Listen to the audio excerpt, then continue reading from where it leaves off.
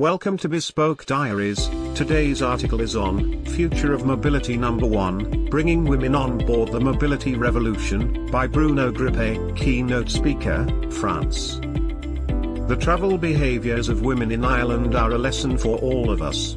This article refers to the report from Transport Infrastructure Ireland, TII, called Travelling in a Woman's Shoes, published in July 2020 by Rachel Cahill, Kelly Saunders and Lean Doody. This extensive report, Travelling in a Woman's Shoes, is an excellent piece of work addressing the needs and travel behaviours of women in Ireland. Bruno shared the results with his wife and his daughter and was impressed to see they felt the same needs, wishes and worries, particularly in regards to the safety aspects. Although these stories are at a local tiny level, the message given by these Irish women is universal and speaks to all of us. For those who, like Bruno, are enthusiastic about new mobility concepts, car sharing, multimodal transportation, connected cars, electric vehicles, autonomous driving, micromobility, 15-minute city, we always face the risk to build castles in the air. Bruno recommends that you go beyond the summary, key findings to read the life situations of these women and you will touch the ground for sure. How can we promote cycling as an alternative without taking into account the need to care for a baby, grandparents, or disabled family members?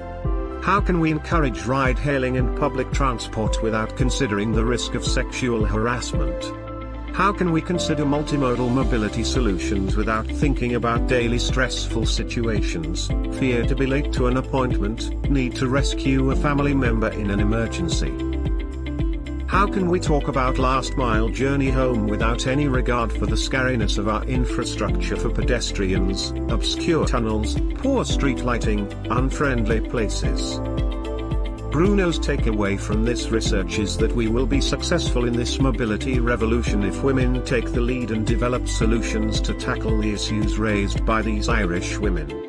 Their engagement will enable us to implement appropriate alternative mobility solutions for women, which will stimulate as a second step the rest of the population to embrace this transformation.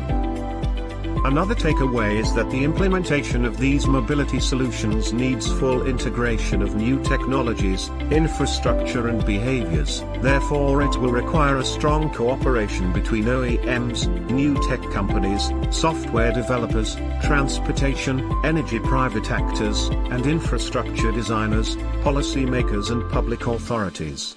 If we all decide to wear woman's shoes to embark in this fascinating journey, can you imagine how far we could go in the mobility revolution? Thank you for your time. Don't forget to like, subscribe and share. Do leave your thoughts in the comments section below.